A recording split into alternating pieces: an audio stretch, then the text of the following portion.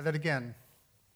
So today, along with Christians all over the world, we embark on a journey through the season of Advent, which is a season of waiting and preparation for Christ's arrival in the world. And so we are setting aside the next 4 Sundays, starting today, leading up to the 4th Sunday of Advent, which is Christmas Eve, as a time to create space in our lives and our hearts to prepare room for Christ the King.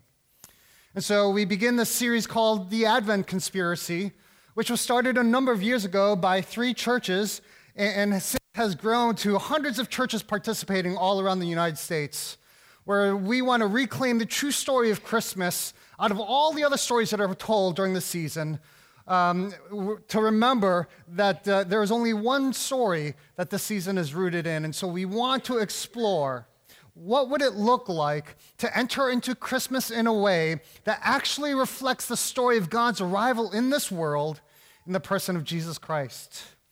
And so for the next 4 Sundays, we'll be looking at the 4 pillars of the Advent Conspiracy, beginning today with the first pillar called Spend Less. Now, before we get to that, I want to dive into some scripture and look at the Christmas story and see how that frames this talk today. So we're going to begin by reading Matthew chapter 2. We're going to read parts of this chapter that outlines the story of the first Christmas. Matthew chapter 2, starting from verse 1. Follow along with me. After Jesus was born in Bethlehem in Judea during the time of King Herod, Magi from the east came to Jerusalem and asked, "Where is the one who has been born King of the Jews? We saw his star when it rose and have come to worship him." Let's pause there for a moment. So this is the story of the first Christmas. And the way that Matthew tells this story, we're given a picture of 2 kings, right? And he intentionally describes these 2 kings and their respective kingdoms in a way that invites the listener to compare and contrast these 2 who would take on the title King of the Jews. And so in verse 1, Matthew tells us 2 very important things about the first Christmas. First, it happened in a place called Bethlehem in Judea. And second, it happened during the time of King Herod, during his reign. And so he is the first king that we're going to look at as we look at this tale of 2 kings. So first of all, what do we know about King Herod? So we know that he was appointed to be the king of the Jews by the Roman Senate because he ruled as a vassal state over the land of Judea. However, and this is interesting, Herod himself wasn't Jewish. So the people of Judea actually refused to consider his rule legitimate. They rejected his kingship. Moreover, he rose to that position of being king of the Jews using some shady, political, dishonest means, kind of like working his way in through the back door, kind of cloak and dagger, house of cards, if you're familiar with that kind of way, right? And so he becomes the king of the Jews and rules this land. But we also know from history that King Herod is incredibly insecure, that any threat that posed itself against the kingdom or any perception of any threat, he would do anything that he could to minimize and do away with that threat, even if it meant killing those closest to him. So, for example, Herod the Great kills 3 of his own sons because he believes that they were conspiring to take over his empire. Not only that, he goes on to kill one of his many wives. He goes on to murder his mother-in-law and several of his key advisors. So Herod is this incredibly violent and unstable and ambitious king who's not very popular with the people. In fact, he knows how much the people hate him, so that on his deathbed, because when he knew that his life was coming to an end, he was afraid that instead of mourning and weeping on the day of his death, that the Jewish people he ruled over, would actually celebrate. He feared that so much that he issued a decree on his deathbed that had all the prominent leaders in the Jewish community imprisoned, and then they were ordered to be executed on the very same day that he breathed his last. And this was to ensure and guarantee that the Jewish people would mourn and weep on the day of his death rather than celebrate. And so you could see how desperate, how insecure and narcissistic this king is. And yet, Herod builds this impressive empire. I mean, he is known for his architectural genius and achievements. He's known to have built grand palaces and temples and huge fortresses that are still there in Israel today. And it's a kingdom that's built on wealth and power and status and accumulation and greed and possessions. And these are the marks of the first king in this story, the story of King Herod. Then, 3.5 miles away from King Herod is a small village called Bethlehem, where we are told there is another king that is born, and this king would also be known as the King of the Jews. But at this point in the story, this king and his kingdom is not impressive at all. He's a child of poor refugee parents. He is literally born in a barn to an unwed teenage mother. So you have Herod, this powerful, impressive king, and then you have Jesus, this weak, helpless, and just little baby born in a barn. Nothing impressive about Jesus and his kingdom. In fact, his kingdom is quite small, unpretentious, and it's simple. But we know that one day this little baby Jesus would grow up, and as an adult, as a rabbi, he would go on to describe his kingdom, telling the crowds what God's kingdom was like. And he would say things like, "It is like a mustard seed, the smallest seed in the garden. It is like a little amount of dough, yeast that is thrown in the bread dough. It is like buried treasure that nobody even knows it's there, that they're walking right on top of it." Then he goes on to say, God's kingdom is invisible. It's not of this world. In fact, he says that his kingdom doesn't play by the world's rules. In other words, his kingdom isn't going to be impressive to anybody who lives in Herod's kingdom. But Herod, along with a few others, knows that this baby king is a threat to the status quo.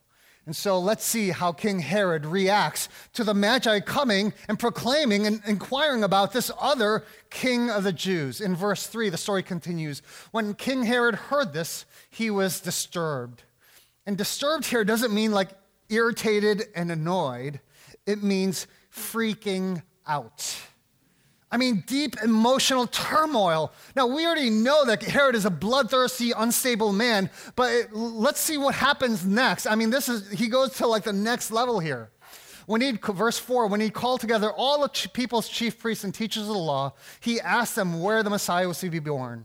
In Bethlehem in Judea, they replied. Then Herod called the Magi secretly and found out from them to the exact time the star had appeared. He sent them to Bethlehem and said, "Go and search carefully for the child. As soon as you find him, report to me so that I too may go and worship him," which is not the truth at all. He wants to kill him. Well, the Magi's go and they present their gifts and all that. And then in verse 12, it says, "And having been warned in a dream not to go back to Herod, the Magi returned to their country by another route." Verse 16, when Herod realized that he had been outwitted by the Magi, he was furious. And he gave orders to kill all the boys in Bethlehem and its vicinity who were 2 years old and under, in accordance with the time he had learned from the Magi. This man is so bloodthirsty, so unstable, that when he finds about this other king of the Jews, he decrees the genocide of all the boys 2 years old and under in and around Bethlehem. Now, thankfully, we didn't read this part, but we're told that Jesus' parents had been warned of this threat that Herod was going to implement in a dream, and then they are led to flee to Egypt. And by the way, aren't you glad that there are places where Middle Eastern refugees are welcomed? 2 kings and 2 kingdoms. One is great and impressive. The other one is hidden, subtle, humble. One is driven by greed and wealth and power and status. The other is driven by humility, love, and justice. And so here's a question I want to ask. If you had to guess which king we celebrate during Christmas in America, which king would you guess? I mean, on one hand, we would say, well, of course, Christmas is about Jesus. But take a look at this little short video. It's directed by Morgan Spurlock, who is an independent filmmaker. He's not a Christian, but he made this documentary a number of years ago, and he entitled, "What Would Jesus Buy?" As fall turns to winter across this nation, many millions will converge on centers of worship, large and small, to celebrate and give thanks to a familiar God.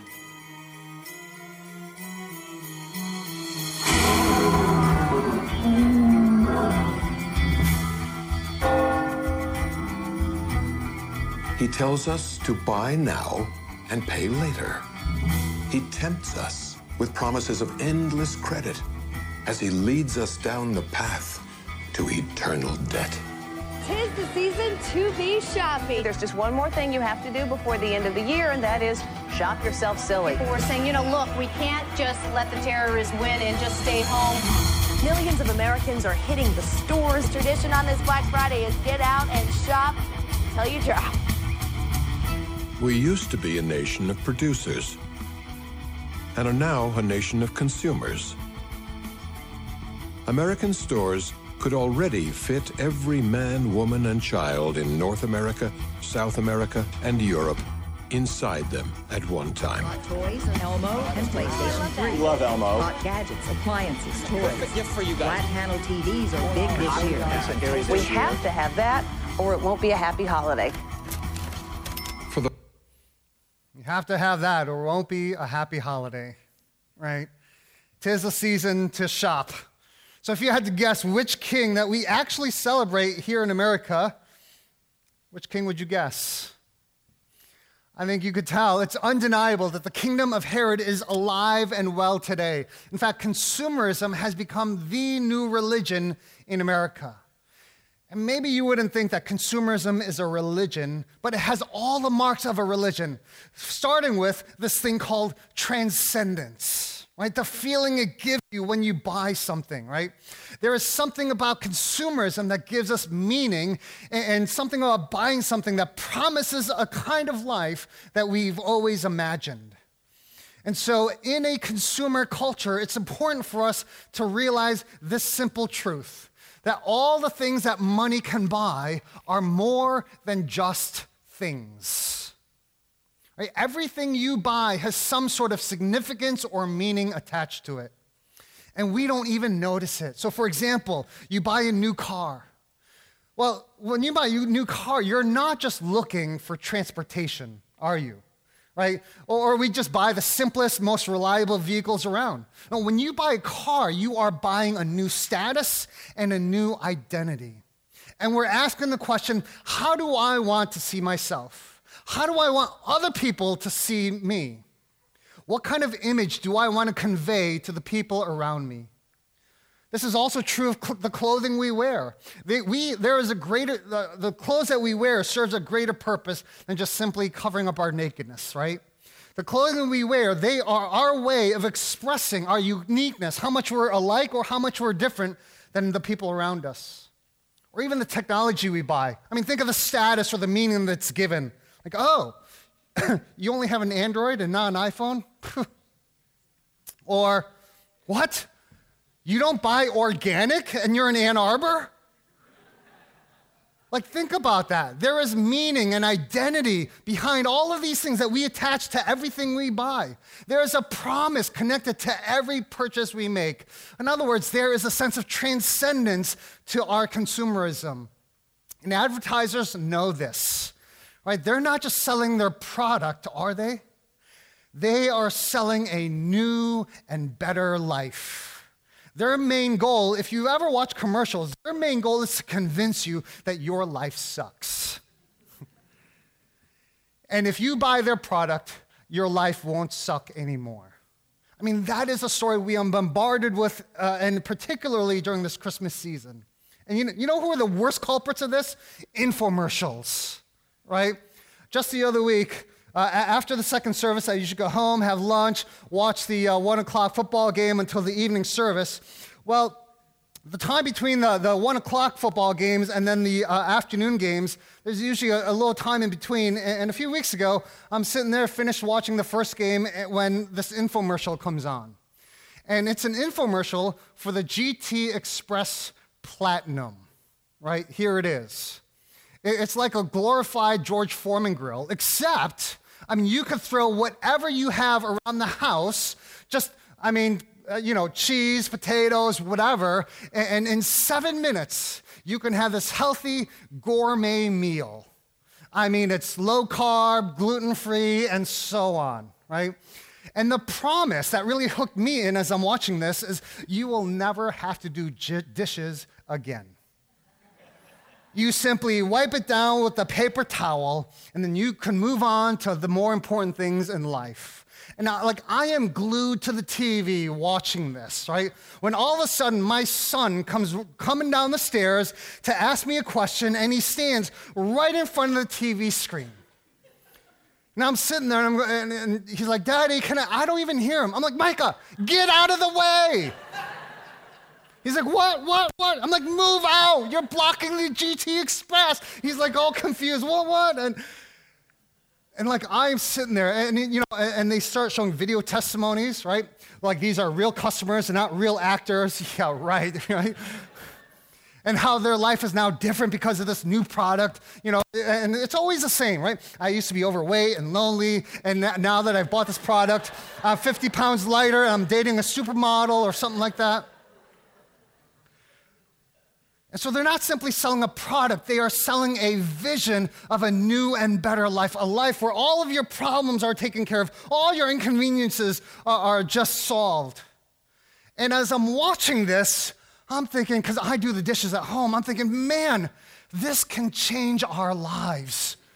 I'm like, "Hey, Amy, look, for 2 easy payments of $19.95, that's a really good deal. Ours should be here in 2 to 4 weeks. I'm just kidding. We overnighted it. I'm just kidding about that too. But we imagine our lives when we have these things. We imagine a life without pain or problems, and we don't say that. We don't even think that out loud. But this is how ingrained Herod's kingdom is in our lives. And the crazy thing is this. The crazy thing is, it actually works for a little while. Right? For a little while, when you get that thing, that new car, the new outfit, the new phone, for a moment, days, weeks, or even months, it actually works. You enjoy the new status, the meaning and security it gives you, the sense of identity that is now bestowed upon you because of whatever you've bought. But it doesn't take that long before we start thinking about the next thing, right? There's a new phone. There's a better car. My outfit, the style is gone. The style has changed, and so now I need to update my outfit. I need to keep up. And here is what is crazy about this whole thing. We as Americans, we thrive on that as consumers. So much so, and marketers know this, right? That the obsolescence of our consumer products actually gives us hope. It gives us hope that the next thing, the bigger, better, faster, more expensive thing is exactly what I need. And that actually gives us hope, right? Which is ridiculous. And so we continue to be formed and shaped by our consumer culture through these rituals of shopping, buying things that we don't necessarily need. And we think to ourselves, because we swim in this culture called consumerism, I just have to have this thing. And during the season, it gets blown way out of proportion, doesn't it? So the invitation this Christmas season is this. What if we could learn to celebrate God's arrival in the world in a way that looks more like Jesus' kingdom than Herod's? This would be totally countercultural. That would look different from the world around us. So what if we started simply by committing that this Christmas we are going to resist the empire of Herod, and we're going to reject our identity as consumers, and we're going to embrace our identity as being united with Christ. And that's where we start talking about spending less, where that comes in. Now, I don't know what that looks like for you, right? Spending less, which is the first tenet of the Advent conspiracy. But I know that for many of us, this would be incredibly good news, right? For me to say, look, you have permission to spend less money this Christmas. And so maybe for you, maybe it means simply not spending money you don't have. Because that is the insanity of Christmas. And we've heard this, and we spend money we don't have to buy people things they don't need. And in fact, this is the culture around Christmas too, at least even in gift giving. It is almost presumed that my level of love and affection for you is parallel to the amount of money that I spend. And so we spend ridiculous amounts of money just to buy things that people don't need, just to show them, like, man, we really love you. Now, some of you are anxious because you're thinking, man, this strikes at the very core of my status and my identity. Like, what are my friends and family going to think of me if I don't spend money on them, right? Which, again, shows how far and deep this Herod identity goes in our hearts, right? What kind of parent am I going to be if I only spend this amount of money instead of this much for my kids? What kind of in-law, what kind of son-in-law am I going to be if my in-laws are expecting this and I only give them this? I don't know if you've seen this commercial lately, but there's a commercial that basically says, I think it's for like a jewelry store or something where you buy diamonds. And the ad says this: if you buy your loved ones this diamond or whatever, they won't just love the holidays, they will love you. I mean, think about that. Like, okay, that is how I will show my love for my spouse, is buying like this $3,000 diamond. Now, I don't know who I would be if I weren't allowed to spend that kind of money. And see, you see how steep this really goes. Now, we're not making this a new kind of rule, saying like, if you don't do this, we're somehow going to judge you or condemn you. We're just saying, what would it look like? And maybe for you, it means cutting down your Christmas budget, maybe significantly, maybe in half. Maybe you can commit to buying one or two less items and gifts and find some creative ways to spend less. I don't know what it looks like for you. It's all different for everybody. But the point is this. The point isn't, and I'll say this, the point isn't just to spend less in a greedy kind of way so we could keep more for ourselves. That's not the point. The point is that as we reject our consumer identity, we are free to use our money and our possessions in a way that reflects Christ and his kingdom in the world today. And so that is a challenge of this first tenet of spend less. In 2 Corinthians, Paul writes to the church in Corinth, and he says to them this. He says, if you're going to call yourself a follower of Jesus, one of the inevitable signs is that you have received the grace of God, is that you will live a life of generosity. Now, we have to understand, Paul isn't talking to rich people here. He's actually talking to one of the poorest early churches back in those days.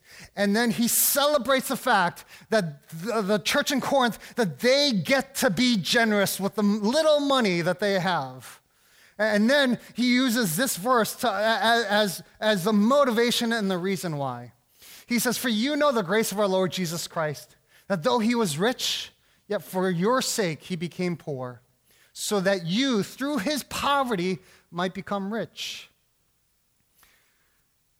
And so he says, look, you know, this is the picture of Christmas, a little baby in a manger, a God who was rich but became poor for your sake. He gave of himself, he emptied himself, he lowered himself so that you and I might be rich. And I don't think Paul means rich in the Herod sense, right? He is saying that you may be rich in the grace of God. This is what it means to live a blessed life, a life poured out in love and justice and mercy and kindness and humility and all the things that mark God's kingdom in this world. So at the very least, if you're still wrestling with how do I live and lean into this first tenet of spending less, let me suggest making one small shift. And that is the shift from using people and loving things to go from using things and loving people. Does that make sense? It is so easy for me to love things and use people. And not just in my head, but in my heart. My prayer is, God, will you just shift my heart posture so now that I will just use things as a gift that you've given me, and I will learn to love people. Another way that you could live this out is this. Maybe you commit to spending one or two less gifts for somebody that you know doesn't need the newest trinket or newest gift that you're going to give them. And maybe today, as you walk out these doors, you grab one of the tags for the Hesed tree, the giving tree. For people in Brightmoor who, I don't know if you know this, it is the poorest neighborhood in Detroit. If you've ever driven through there and you don't want to drive through there alone or in the dark, I mean, what would it look like for us to lean into this? And not only that, but I sent out a letter a couple of weeks ago, kind of saying that on Christmas Eve, the last Sunday of Advent, what we're going to do, we're going to have a special offering, and the money we didn't spend because of this Advent conspiracy, we are going to collect all together. The money we didn't spend to buy gifts that people don't need, we're going to take it and we're going to give it all away. People around here, people regionally, people all around the world who legitimately have needs.